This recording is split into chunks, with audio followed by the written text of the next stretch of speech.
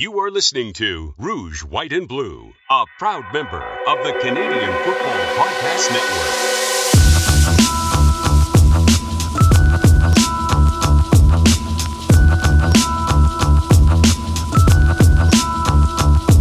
Hi, and welcome to the Rouge, White and Blue. Happy post-4th of July, happy post-Canada Day to our listeners. My name's Oz Davis. I'll be the co-host of the show. And joining me, as always, is my co-host back from Montreal and returning to Wisconsin to join us on the show, Joe. How did it go? Yeah, that's what I thought. I am full of crepes, poutine, and happiness. Oh, great. Well, yeah, happiness. We don't need to talk about that too much. But no, kidding. So, I'm living through you vicariously, Joe. I am going to Europe in August, but god damn, if the tickets weren't so expensive, they preclude me from traveling anywhere else before getting overseas. So, I'm living vicariously through you. Tell us about the trip. Oh, I'll keep it rather short because we're here to talk about football mostly, but we did our sightseeing. We got in on Thursday, left on Monday morning, like first thing. So we had 3.5 solid days of excitement. Hit old Montreal up on Friday for the second time. We were there last year as well, but this time we had a clue of what we were doing, so it helped. So we knew what to look for, what we wanted to do there, instead of just going, oh, let's go over there and just wander around for 8 hours like we did last year. So we did make plans to see Cirque du Soleil on Friday night. That was an amazing show. Then Saturday was dedicated to football for the most part, or football and friends. So we saw Brandon, one of our listeners from pretty much the beginning. He's a Montreal season ticket holder from New Hampshire and bumped into me last year at the game. So this year we made plans to get together and had a really nice time beforehand. Then we took a break from that to fill in some time Saturday afternoon, wandered around the old Olympic Stadium and the environs thereof, just seeing what was going on. Was hoping to hop into the Biodome, but it was a very popular idea that day, so we decided just to kick back for a little bit and stop and have a drink and a snack, and met Jeff from Ottawa, who was my tour guide in Ottawa, or at the Ottawa Stadium last year, and then I bumped into Chris from Ottawa, who is obviously a Bomber fan.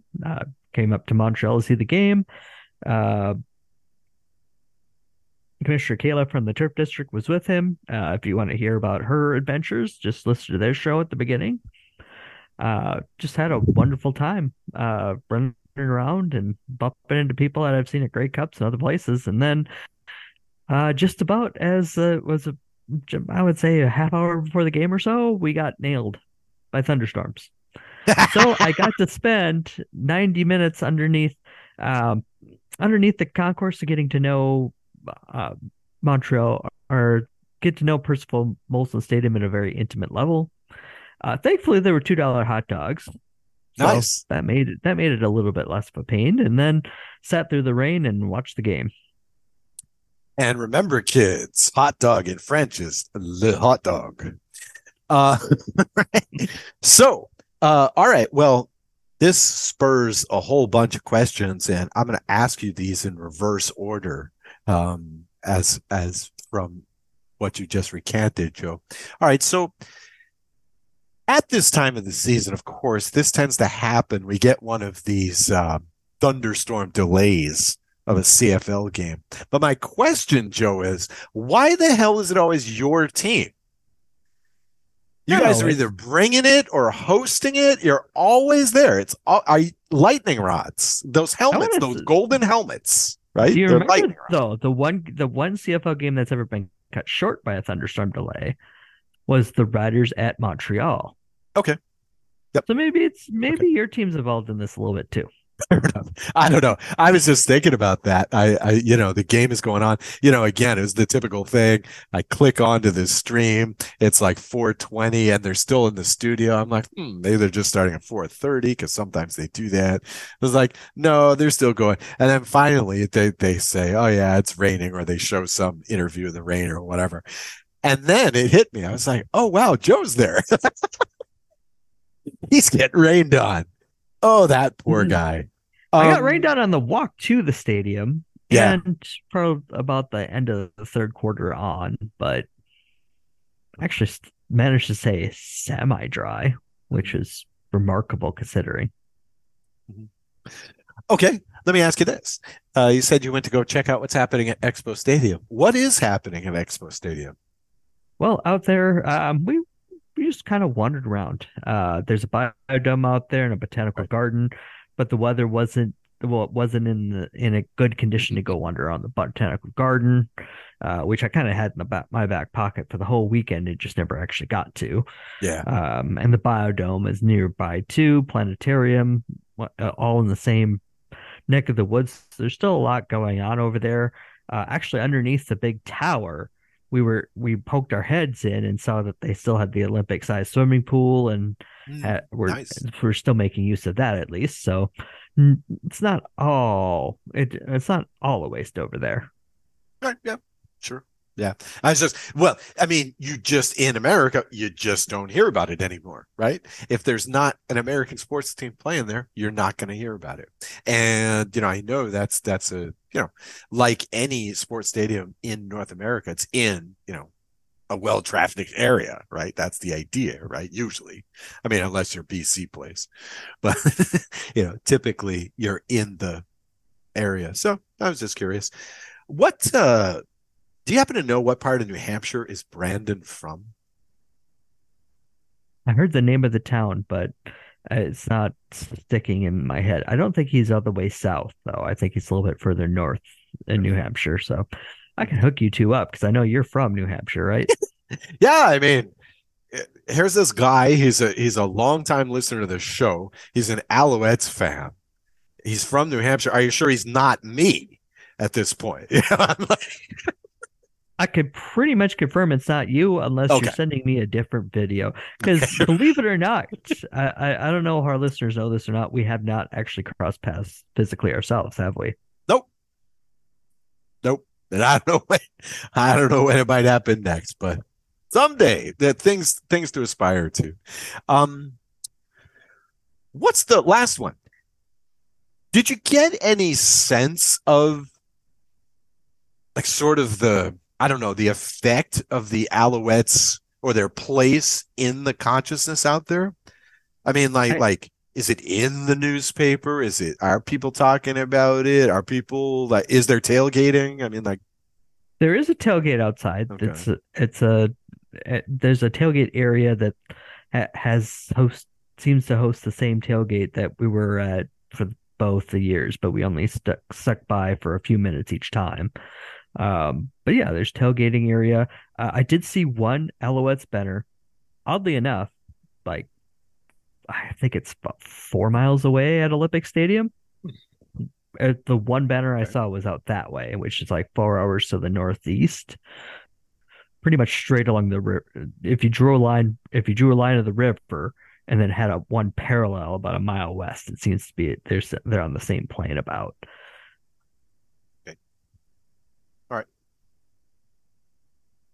And I'm sure someone could correct me because what's going on there nowadays? MLS probably. Yeah, there's actually a soccer stadium, but they don't have there. Baseball. Hockey's done. So what is Montreal is not the world's greatest sports city, but did you get any idea there was a jazz festival going on downtown now? There's a jazz festival going on downtown. That was the big deal. Montreal. Just the fact that it's a multicultural city is very apparent. Yeah. So it's one of those places that doesn't seem to need that to give this city a heartbeat. It's already there. Sure. So it's nice that they have these things, but it's not the thing that makes the city tick. Oh no, absolutely not. No, absolutely not. Not at all. Not at all. It's I've said it many times. I mean, to me, it's the most European feeling city in North America. I mean, unless you talk about Quebec City, which is wow. I mean, that might as well be in France. But um, in that, yeah, it's about the culture and the nightclubs and the planetariums and things like that as much, if not more, usually more than the sports. you know in America, we're good at sports. That's one of the highlights of our culture, where we created baseball and basketball and American football. We're good at that, right? But just in Europe, it's just not as important. Now it is way more community involved, right? It's a way more center of the community, but it's just not high in the cultural pecking order out there. So, and I think Montreal's like that too. But good to see that the Alouettes faithful are still loud and strong. All right. So, any takeaways from the massive 3 games for you? I think we still have our 3-tier system going on, but it's going to take longer into the season to determine the pecking order in those 3 spots. So the any given Sunday thing goes both ways, as BC's shown. Yes, but okay, here's my takeaway. It looked like, even going into the season, but over the first couple of weeks, it looked like this season was going to be about who's going to get in Winnipeg's way. But now, over 4 weeks, it seems to have shifted to who among Winnipeg and BC is going to survive to play Toronto, who's going to be the favorites in the Grey Cup. I mean, and here's the thing. I believe that we really can start talking about Toronto as favorites to win the Grey Cup right now. Because look, the thing is, they've already now, they've played 3 games. They've got this nice hole between them and Montreal. And oh yeah, Ottawa and Hamilton are also in this division. Here's Toronto's schedule for beginning this week. It's bye at Montreal, at Hamilton, versus Saskatchewan, at Calgary, versus Ottawa. Bye. Okay, so that's what, 4-1? Maybe 3-2? And unless both Ottawa and Montreal are the 2 losses in there, that's a 3.5 game lead at minimum already, going into like week 11. I mean, that's it. I mean, it's almost over. If Montreal can win this week against Toronto, next week against Toronto, okay, maybe it's still a race. But otherwise, you might as well just pencil them in right now. Right? For the final anyway. And also, they're really, really good too, by the way. This is an awesome team. If this were an NFL team, this would be the kind of team that wants to trade for Aaron Rodgers. This would be the kind of team that wants Tom Brady to come out of retirement, because they're the team that has everything except the quarterback, right? And the quarterback's okay. I mean, this is like a team that won the Grey Cup a year too early. And now this is the team that was supposed to win the Grey Cup. It's just like, wow. I mean, an impressive win by them. And they are clearly right now, and I don't see how it stops, the class of the CFL right now. Yes, so far. Yeah, 3-0 is very, very clearly a good thing. They seem to have 2 games of 40 points or more. Yep. They seem to have answered people's questions about how Chad Kelly fits. I like how Ryan Dinwiddie is coaching the games and putting him in situations to succeed. And his defense has really backed him up last week to put him in a lot of positions to succeed. Yeah. Right now they're number 1, and I don't think there's any question about it. Yeah. Also, it's week 4, so yeah, but see, again, left. but again, if they do what they're supposed to do, even with an upset or two along the way, by week 11, they could start Johnny Manziel the rest of the way, and they'll make the playoffs. They'll probably still be number one in the East. I mean, how good can Ottawa get this year? 9-9? That's not going to be enough. It's not going to be enough. No, you could actually see Montreal potentially being there. Yeah, of course. They had opportunities in this game, this past week, that they decided not to take advantage of, but they could, with the right situation, with the right bounces, they could be a decent number two instead of just being there as number two. Well, at least their team hasn't quit on the quarterback, as is the case, I believe, in Edmonton. After first game of the week, Ottawa Redblacks 26, Edmonton 7. Wow. Okay. At this point, the 2023 Edmonton Elks are starting to remind me of that great 2015 Saskatchewan Riders team. Now, that was the first season, I believe, that we covered from the go, Joe. No, we covered the end of 15 and then started in 16, yeah. Right. Okay. Right. And because I do remember at one point during that season, there was a point where the two receivers were running crossing routes in the end zone and they ran into each other. Okay. The 23 Elks are basically at this point right now. They may lose a few more. Those Riders started 0-9, but that's what they look like. I mean, my God, this team went 7-8 quarters without scoring a touchdown. They're facing up against the team, the Red Blacks this week, who hadn't scored a touchdown on offense or defense going into this week, and they still get 26 against them. I mean, this is a team that is comically small on defense, so much so that Chris Jones did kind of an underhanded thing. It wasn't really, it was kind of showmanship, where I know you didn't see the game live, and I'm sure it didn't make the highlight reel, where he subbed in his defensive line to play offensive line on second and short. And guess what?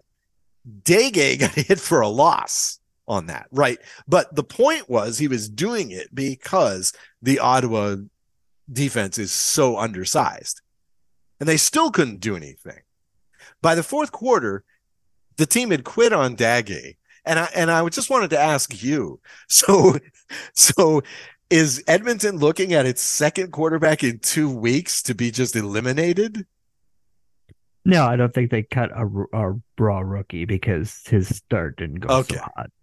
Okay. No, so he's not gone, but he may be on the practice squad at this point. Well, they're carrying 3 quarterbacks now, so he's fine. Right. Mm-hmm. So back to Taylor Cornelius. I guess, yeah, they got to buy. Not that he got a whole lot of opportunity at the beginning of this year, but we also did see him for much of last year too. So we know what's there. We know that there's something there. Really, it'd be nice to put him in a real offense instead of what they have in Edmonton and see if he can actually play. But it is what it is at this point. They're just going to scuffle all year. Chris Jones did not find the right pieces to put around like the 10 core players he decided to carry over from last year to this year.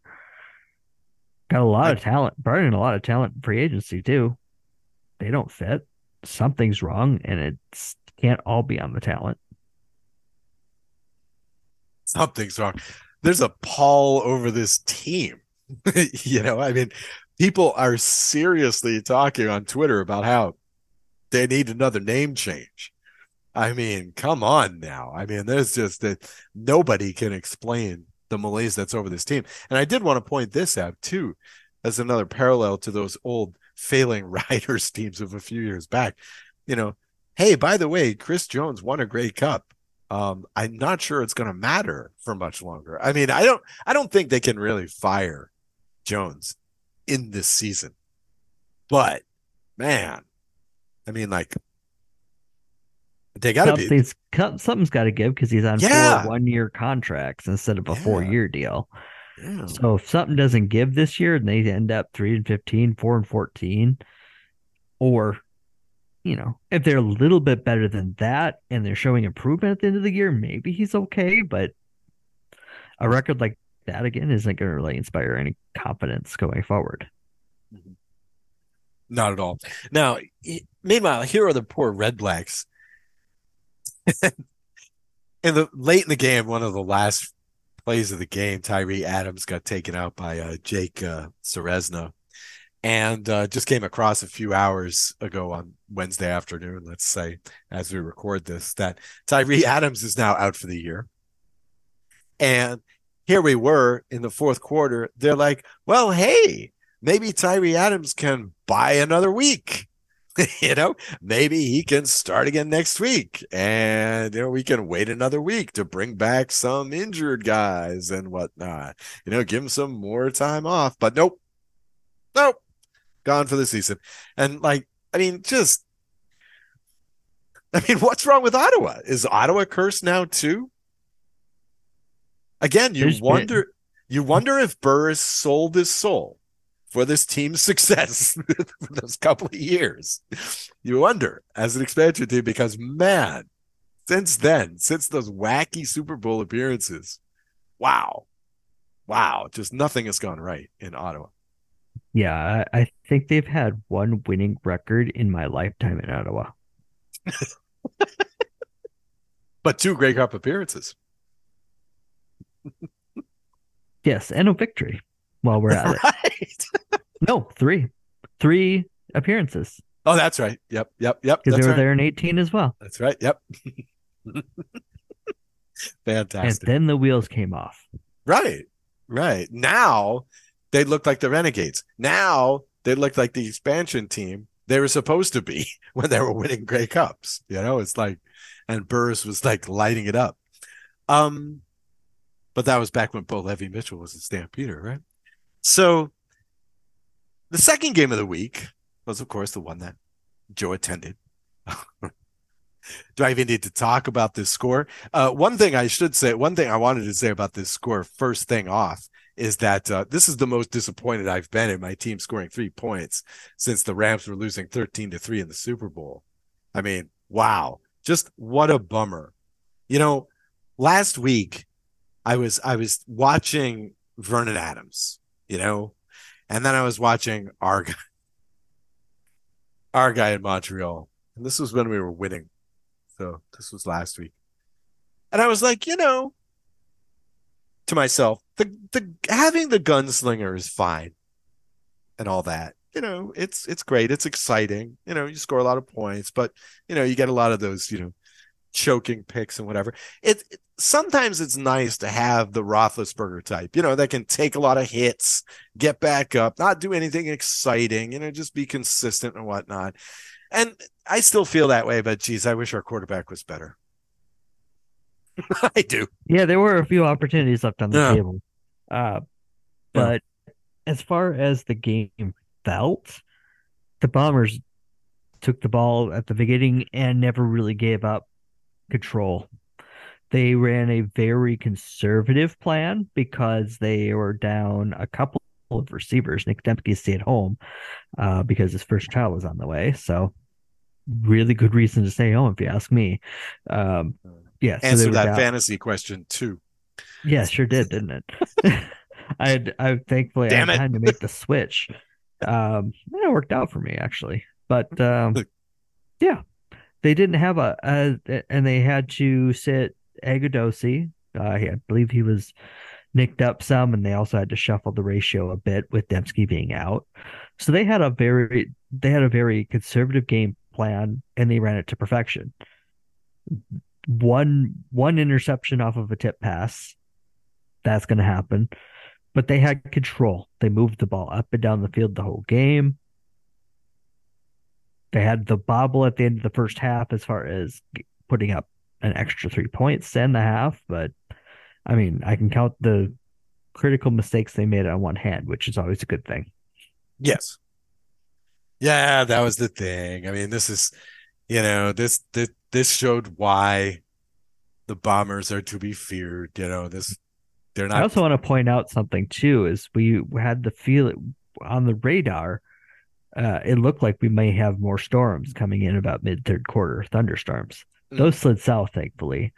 But had they done so, I was watching for 7:30 on the clock in the third quarter as kind of the magic number as to when a game was official. Oh, right. And it seemed like the Bomber coaches were doing that too, because they stopped any pretense of going long, and they moved the ball efficiently, chewed up clock, and got to around that. Burned a bunch of time on the first drive of the second half. Yeah. I mean, again, like you have to marvel at the Bombers. I mean, throwing a shutout through three quarters, can't say anything bad about that. I mean, the Owls had two receivers that had great games: Julian Grant, and Austin Mack. But these guys had 12 receptions for 244 yards. Okay. Mm-hmm. Fajardo passed for 270. I mean, literally, there were 5 completions to anybody else, and one of them was stand back. I mean, I don't know. We need to get Chandler Worthy in there on more 3 receiver sets or something. I don't know. I'm going to have to look more closely at Fajardo next game. I don't know if he's just checking down every time. It doesn't seem like it, because both of these guys are spreading the field quite a bit. So no, he doesn't seem to like to play the check down game. No. He seems to like to look long and then use his feet to get himself out of trouble instead of an outlet receiver. Or take the hit. He took 6 sacks in this game. Yep. And I think that plays into the fact he gets sacked a lot. I almost want to reconsider how he felt about the Rider offensive line last year because of this style of play he has. Yeah. Sometimes a quarterback can cause issues in his own backfield. Mm-hmm. Well, you've got the same guy as head coach. You've got the same guy running the offense, let's say. That was in Saskatchewan last year too. So maybe the priorities aren't on the line because, our boy Fajardo can take hits. And can escape enough and run around, and he is not a classic front line.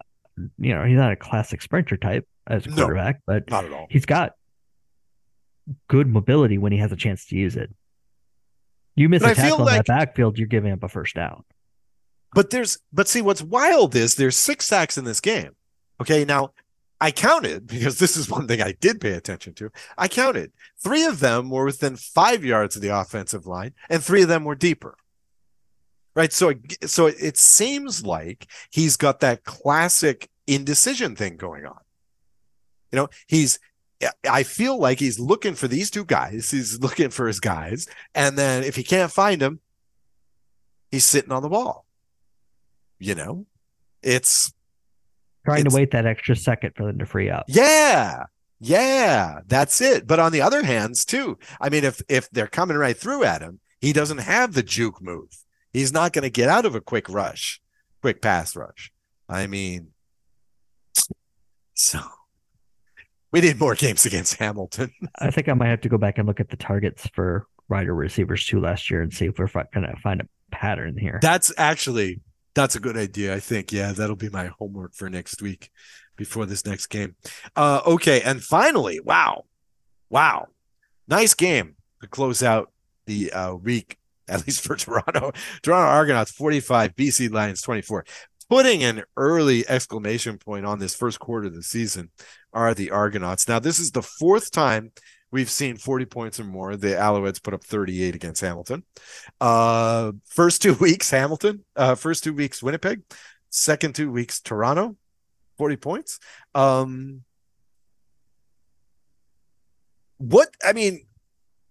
What more can you say about this Toronto team? I mean, I feel like we're in Winnipeg Bombers territory. What, if anything, is the chink of armor in this team? Is it just injuries? Is that the only thing that can bring them down at this point? That could bring them down, and a defense coordinator making Chad Kelly beat them. Mm. Now, the running game for Toronto has been better this year. It really didn't start out that way last year. It took a while for it to get going. They're rushing for many more touchdowns this year already. Oh yeah, They've got that part of the game set. yeah. Now you got to dare Chad Kelly to beat you. And Chad Kelly might damn well beat you. We don't know that yet because he's placed in excellent opportunities by his coaching staff and by his defense, especially this week. But if I'm a defensive coordinator, I say, well, let's make him beat us. You try to take away the running game as best you can. I mean, you don't. It's a CFL. You're not going to put 8 men in the box. You're just not doing that. But you kind of focus a little bit more on the run game. Make Chad Kelly have to beat you with his arm. There were a few times where Chad Kelly got away with some rookie mistakes. The touchdown pass he threw, I want to say it's first or second. The one where he was basically at the sidelines and chucked it across his body. Yeah. Threw it over two Lions' heads and hit his receiver. Yeah. Fantastic throw, but do that again. I dare you. Okay, but look, in the final analysis, the dude had, a couple of bad throws. A couple he got away with. But geez, 23 of 29. Mm-hmm. For 249, not awesome. That's 8.6, it says, yards per attempt. So not fantastic, but certainly not bad. Not 6 like the stamps were turning in. And 1 touchdown versus 0 picks. Long of just 20. So, I mean, that's not bad. No. Again, like his if the worst put him in positions where he didn't have to win the game by himself. Right. He just had not to lose it. And he did that very, very well. Right. Now, this is a model. Again, like this is a model in the NFL to some extent in American college football. This is a model. You can do this. You can build a team that is awesome in every area except quarterback, as long as you've got some guy that's halfway decent. Hell, I referenced it earlier. The Rams went to the Super Bowl with Jared Goff as quarterback. Okay. I mean, like, you can do it if you're awesome everywhere else. And Toronto is awesome everywhere else. Ouellette is the best running back in the league this year. I mean, the offensive and the line backup's is not half bad either. Yeah. Or the third stringer for that matter. They haven't needed him. They haven't needed Harris so much this year. I mean, like, no. Jeez, Ouellette's a monster this year. And the offensive line may be the best in the league. I mean, BC came into this game full of themselves after pitching a shutout, and they've been awesome. They've been awesome. I've been amazed at how great they've been, considering how few transactions they made in the offseason. They've been fantastic. They really hit another level on defense, but Jesus, not against these guys. No, but they were also dealt a pretty crappy hand. They could have stopped a few of the scores, but when your offense keeps putting you in a hole, sometimes that's just not possible. Yeah, defense was on the field quite a bit for BC this game. Vernon Adams, I was talking about this in last week's podcast, came out, did the thing. Os Davis's first rule of football, any competent quarterback should be counted on to score at least one drive start to finish, usually at the beginning of a half. Okay, that's what Vernon did. But after that, it was all Argos. Vernon was soon flummoxed, throwing 6 picks. 6 picks, a couple of them garbage time. Okay, if you talk about garbage time touchdowns, you got to talk about garbage time turnovers. Okay, fair enough. But still, this was Vernon getting flummoxed. But I think, seeing what he's done earlier in the year, I think we can be confident enough that this is maybe a bump in the road. They're big favorites this week. So the one thing I do want to point out about that, yes, 6 picks is a lot. We've got guys like with Hall of Fame careers that have thrown 7. Oh, sure. So it's not. Oh, sure. 6 is a bad number. There's no sugarcoating that. I think the thing that worries me more, though, is how. This wasn't Toronto going out of their way to make incredible plays defensively. This wasn't a diving pick or one-handed stealing it right out of the receiver's chest or anything like that. tip ball that just happens to flop into the middle linebacker's hands or anything like that. Yeah. He was not reading the defense as well at all. There was one time they were in 3-deep zone, and I'm not a coach. I've never coached in my life. Ben Grant could walk circles around me for over at X's and Argos about how they do it. But I identified 3-deep immediately, and he threw it right to where the left deep defensive back was. He was just sitting there waiting for it. He had his hot dogs out, campfire, just waiting for that ball to come to him. And there were a couple more like that, where the defender's the only guy in the area, and he's just sitting there. Okay, hey, you didn't see me, so here I am. So, the table set up with the checkered tablecloth and everything. Yep. Little candles. One hand on a hot dog, one hand reaching up for the phone. Yeah, it looked rough. So I think the takeaway I have on that is that I guess you can possibly get in his head, make a play early, see where it goes. Mm-hmm. I hope that's not the truth, because I actually like watching the guy, and he was putting up fantastic numbers when he wasn't hitting the wrong team. How many passing yards? It was up in the 3s. A couple touchdowns too. Receivers were making plays when he gave them a chance to.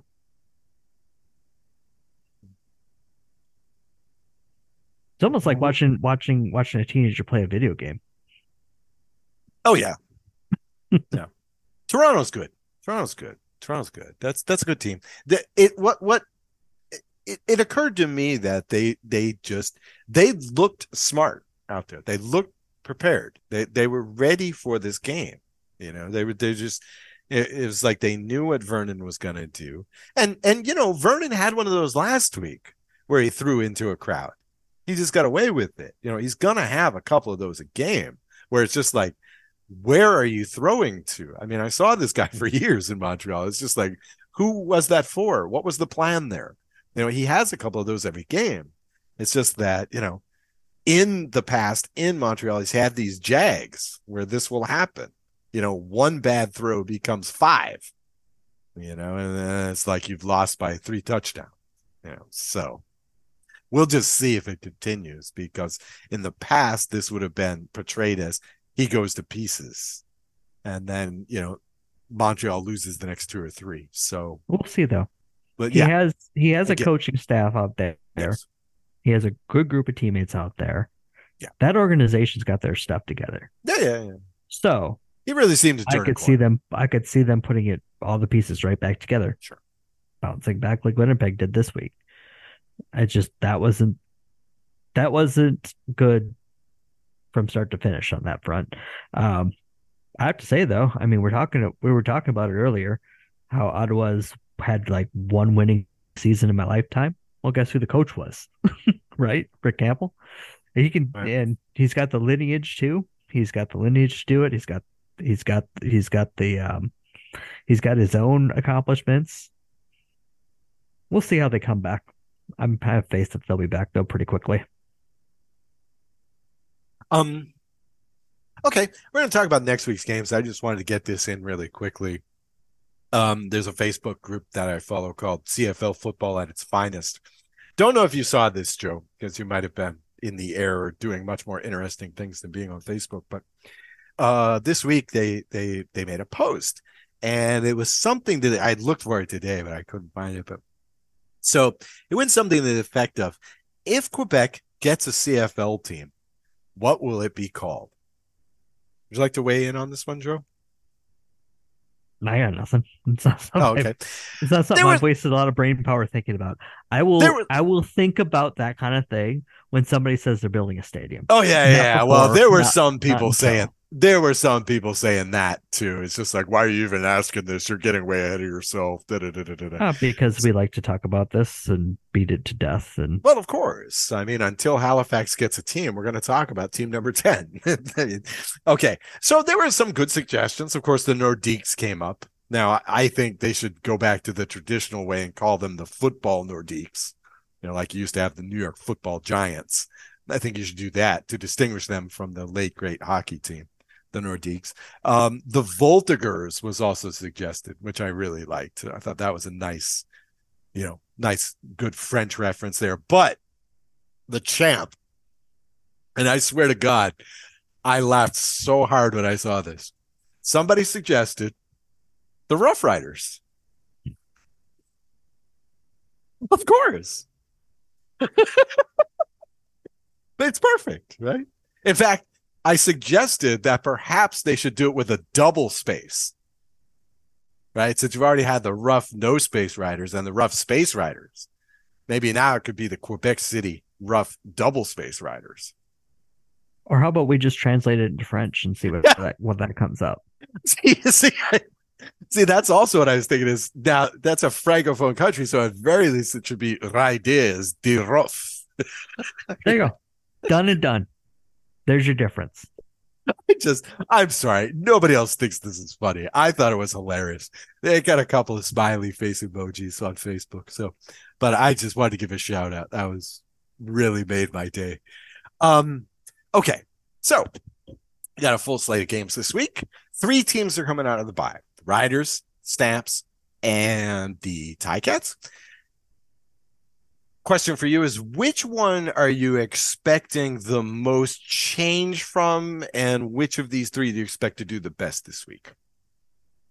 I think the most change we're going to see is the Stamps. We're going to get Reggie Begelton back. Mark and Michelle is in town again. Won't have a lot of practice time, but he knows the game, so it probably won't be that much of a transition at that point. Been in the NFL the last 4 seasons, I want to say, or thereabouts. So I could see a bit of a change going on there. I don't think you see much of a change from the Riders. They've been fairly successful in what they're doing. I don't see what change you could have for the Ticats. They didn't seem to make any moves, and they just something wrong there. Mm-hmm. Just something deeper than the surface. There's something definitely not connecting there. Yeah, they feel like Edmonton. We start the week. Now, here's the thing, because this is the main reason why I want to talk about this is because of the Riders. The Elks, 7.5-point underdogs. Now, you got to remember that spread because this is going to come back. 7.5-point underdogs at Saskatchewan. Okay, seems a little bit low. Over under 43.5. But this feels like one of these classic CFL trap games, right? Where it's obvious the favorites at home. They're coming out of the bye. Clearly, they're going to blow them out. Now, normally, I'd be skeptical about this one, especially in betting the line. But this is the Elks.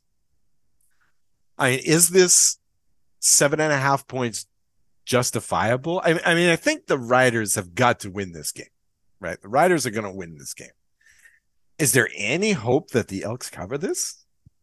I don't think so. I mean, let me go take a look real quick. But I want to say that they have scored. They have scored.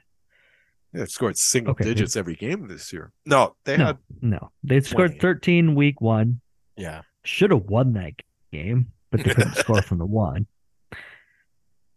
Got shut out. Then put up 31 against the Argos, but that's right. But that was garbage time. Yeah. And then put up 7 at Ottawa. Mm-hmm. Doesn't really scream success to me, does it? No, does it? Now, you were talking tiers before. Saskatchewan's coming off the bye week, but would you put them in that second / I guess it would be second tier. Yeah, absolutely. Yeah. They'll probably be on the top of that. They're probably the fourth best team. They're in the mix with Calgary, Montreal. Yeah. I mean, Ottawa's going to have to show me more. But they have Jeremiah Mazzoli back. If they can start scoring consistently anyway, their defense is good enough that they can pick off a few wins here and there. Then we'll talk about him being in that group too. But right now, without a lot behind that, I can't quite commit to that yet. Okay. So yeah, maybe take Saskatchewan minus the touchdown at a half a point in that one, but Saskatchewan for the Pick'em game. Calgary Yeah. Stampeders. So I'm going to make an odd prediction here, though. Okay. There's three teams that are obvious favorites: the Riders, the Bombers, and the BC Lions. Yep. One of those three is going to lose. I just don't know which one. I don't know, man. I don't know. I'd be more likely to take Ottawa winning at Hamilton than any of these home teams losing. At least if you're talking pick'em game. Covering, maybe. I'm talking pickup game. I just feel like there's some. I feel like chalk is too obvious here. I know. You know what I mean? I know. I'm looking for the upset, but we got handed the upset last week when they gave us BC as a favorite over Toronto. That was the upset, right? I mean, that was, and it wasn't really. I know. At the end of the year, that's not going to be considered an upset. They're going to be thinking it was 2.5 the other way to Toronto. I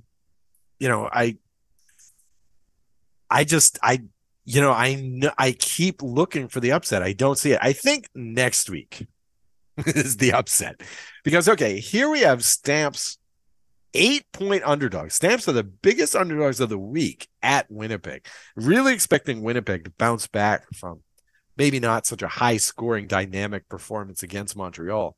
Certainly very good, but just not exciting. No, they game planned that for the weather and for what they had on hand.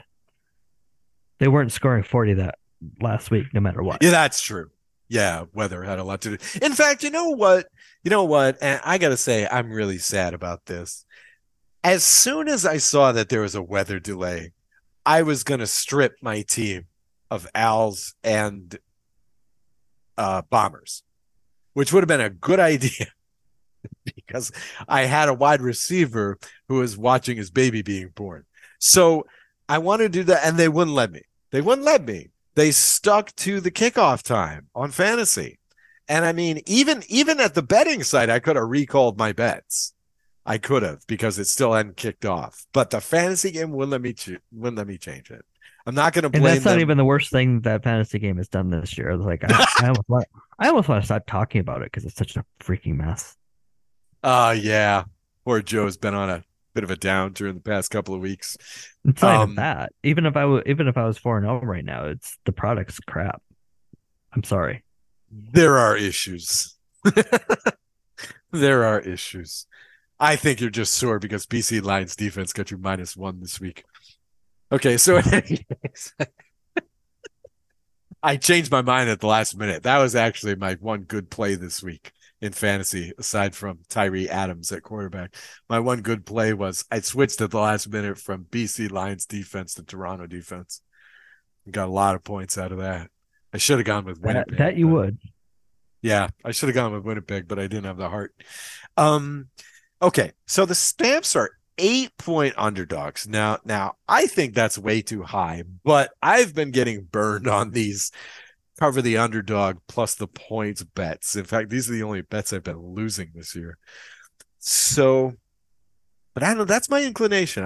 I'm going to stick with the chalk here. I'm going to take Winnipeg as the winner, but I'm going to take the Stamps plus the 8. I think they're going to be surprising enough coming out of the bye.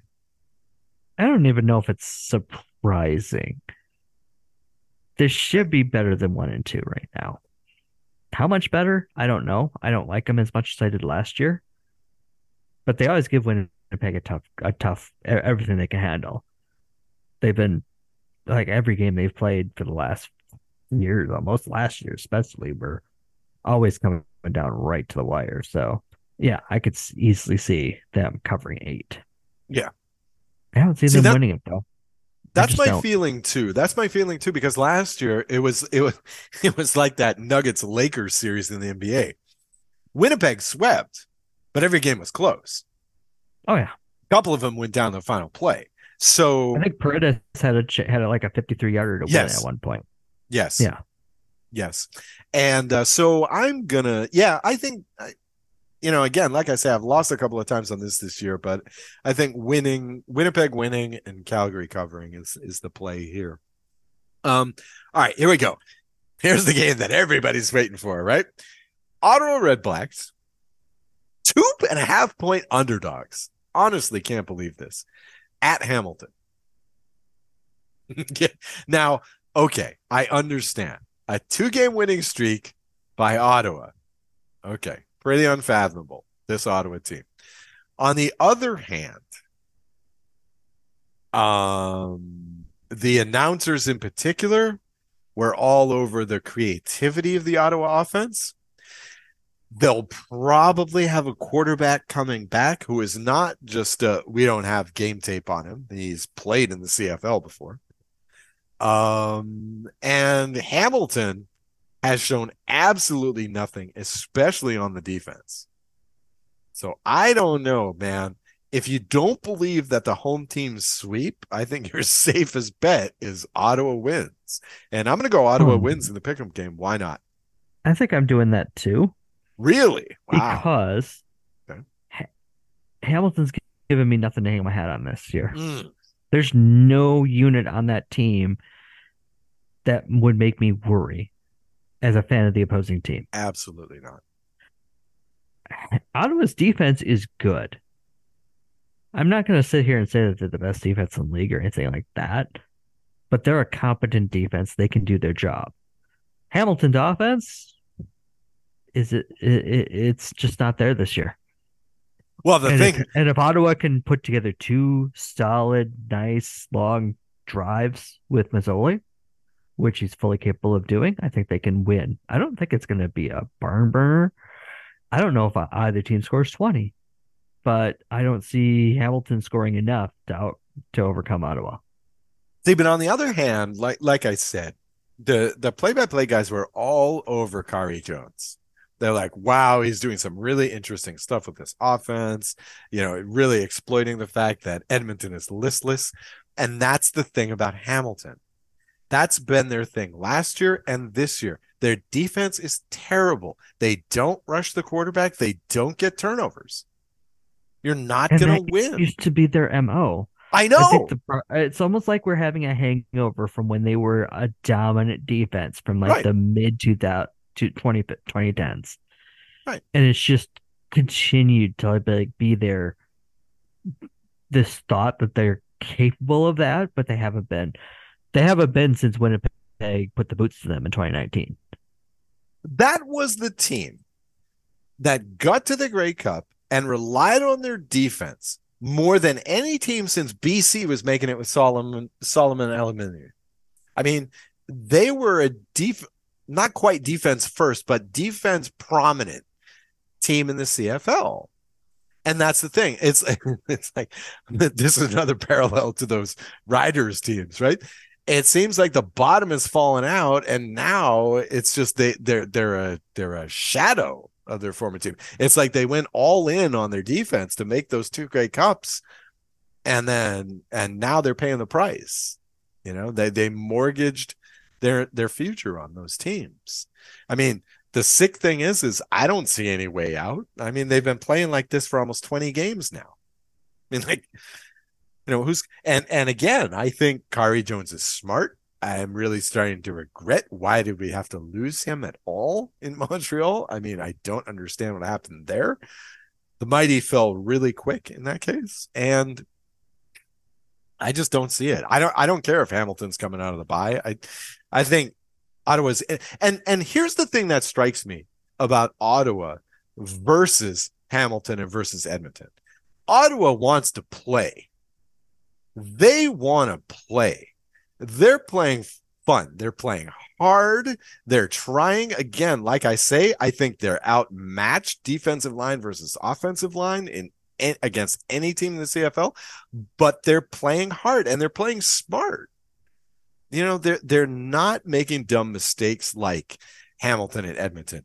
They're supporting their quarterback, whoever he is this week. Unlike Edmonton and Hamilton. I just in a team that wants to play versus a team that doesn't look like they're interested in playing football, I'm going to take the excited team. I'm taking Ottawa. Yeah, taking it'd be Ottawa. really nice to see if Bob Dice and Jeremiah Mazzoli could take this team from where they've been the last, what, 5 years almost, 4 or 5 years? Ever since the end of the 2018 Grey Cup, they've been the bottom of the league. It'd be really nice if this was the year, even Yeah. if it's like at 7-11, even if it's 8-10, just Dude, to I'm show just that sick of the they've got some, crossover. I'm just sick of the just to crossover. show that they've got some fight left in them, and I Right. think they've got that again. They need to beat Calgary twice this year. That's what needs to happen. They just need to beat Calgary twice. I don't want that crossover again, man. Come on now, Ottawa. Come on, let's do this. I don't Okay. think I don't think that's a possible thing because I think Ottawa's already lost to them, haven't they? Yeah, they have. Come on, you're ruining my Now party. Man. they I get know that. I know that. they get another chance at that 2 weeks from now, though. Yeah, yeah. Might be a good time to catch them. All right. Finally, end the show with Montreal Alouettes 7.5 point underdogs at BC. Now, this is kind of distressing to me because I feel like what they're saying is that okay, so Montreal is to BC as Edmonton is to Saskatchewan because they're getting the same line. And I don't know, I'm kind of hurt by that. On the other hand, you can't blame the bookmakers for being pragmatic. The Alouettes are going 3 time zones over. They're coming off of a 3-point game. I mean, you have to. And BC's going to be looking to bounce back just like Winnipeg was. Right. And BC has a nice home crowd. BC loses and they score 3 touchdowns. You know, so it's like, I don't know, man. I want to say that the Owls cover. Maybe they will, but I think the obvious pick is BC wins. I BC think wins. so. It'll probably hit the over under of 45. It'll probably hit the over as well. Yeah. BC should be good for 30. So I'm going to say the Alouettes' path to victory is they're not. If BC's got any sort of coaching staff, and they do, because it's clear that they know what they're doing.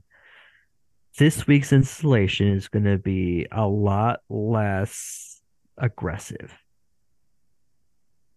Keep it short.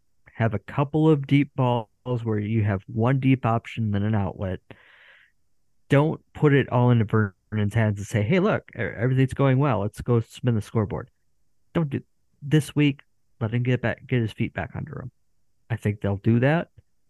I think that'll help take the mistakes away, take the ability to make the big mistake out of the playbook. If they do that, I don't think they have a problem. Revenge factor? Everything is different in Montreal since Vernon left, but he might hate the franchise. They are telling Vernon the uniforms may be the same, but the people are different. Oh yeah. Just go and play your game. Don't worry about that other stuff. And I think Vernon's got the mental maturity to do that. If you saw his post-game press conferences, he was owning it. He was owning the fact that was not his best game. I think he's got the maturity to come around, bring it back together, and go out there and look wonderful again. And that's important because Vernon Adams and the BC Lions are now looking at a very possible short-term future that is very lucrative because Vernon is now past the age where NFL teams are going to flirt with him. Okay. He's in the CFL. All right. That's it. He's not going anywhere else. And now he has a chance to really there's no distractions. This is now his career. They've given him the keys to the car. This is the chance. And, he could be with this team for 2, 3, 4 more years as a starter, and they could be a viable Grey Cup contender every year going forward. If they keep this franchise on the path that it's been going now for the past few years in a very positive way. So we'll see. Vernon Adams is really has become really one of the more interesting players in this league, hasn't he? He's become the one to watch really week to week. Yeah, and that's been the case for a couple of years, but now he's at the controls of one of the three franchises that people think that neutral fans think can win the Grey Cup. I mean, there's always going to be members of every fan base that think it's their year. But people that are taking their team out of the equation are looking at BC, Toronto, Winnipeg. Well, and we'll see if there's somebody that emerges from that second batch later in the season. But right now, those are the three that have everybody's attention. At the 1/4 point, your dark horse is Saskatchewan. Right. I think they're going to be there till the end. There's something about that team. The transformation from last year is incredible. We'll start talking about real dark horses come about. Oh, sure. Mid-August. Oh, yeah. The season doesn't really start till Labor Day, right? Oh, at least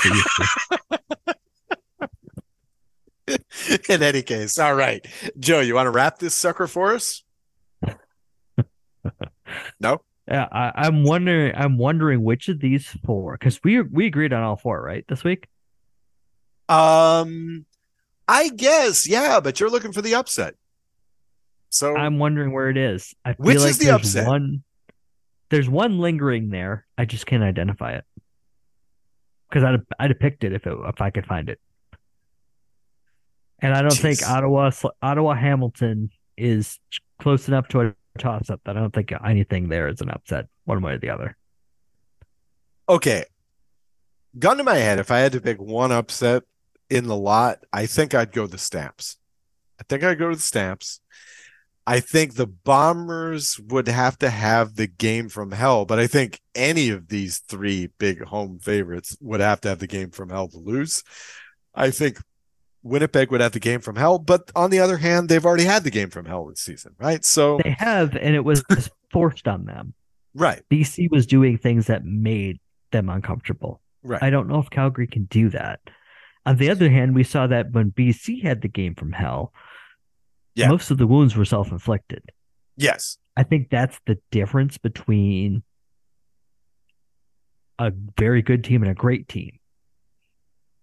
If they can learn to stop if they can take the self-inflicting wounds out of what they're doing, then they become even more viable as a contender because they have the talent, they have the coaching.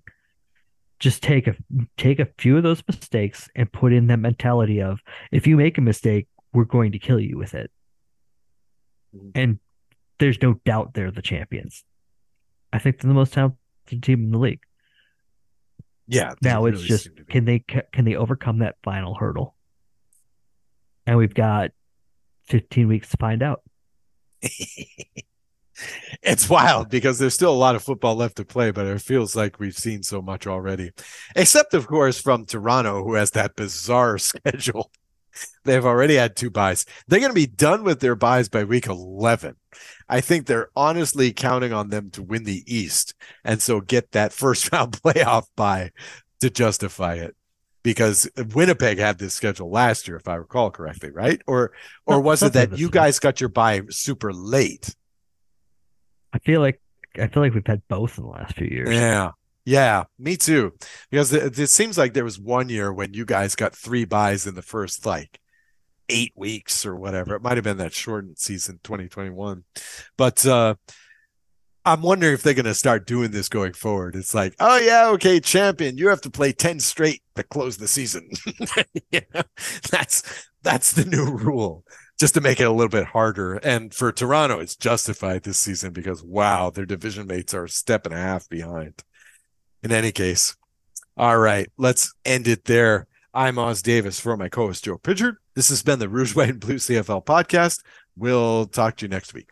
Thanks for listening. Find more great shows like this at CF Pod Network on Twitter.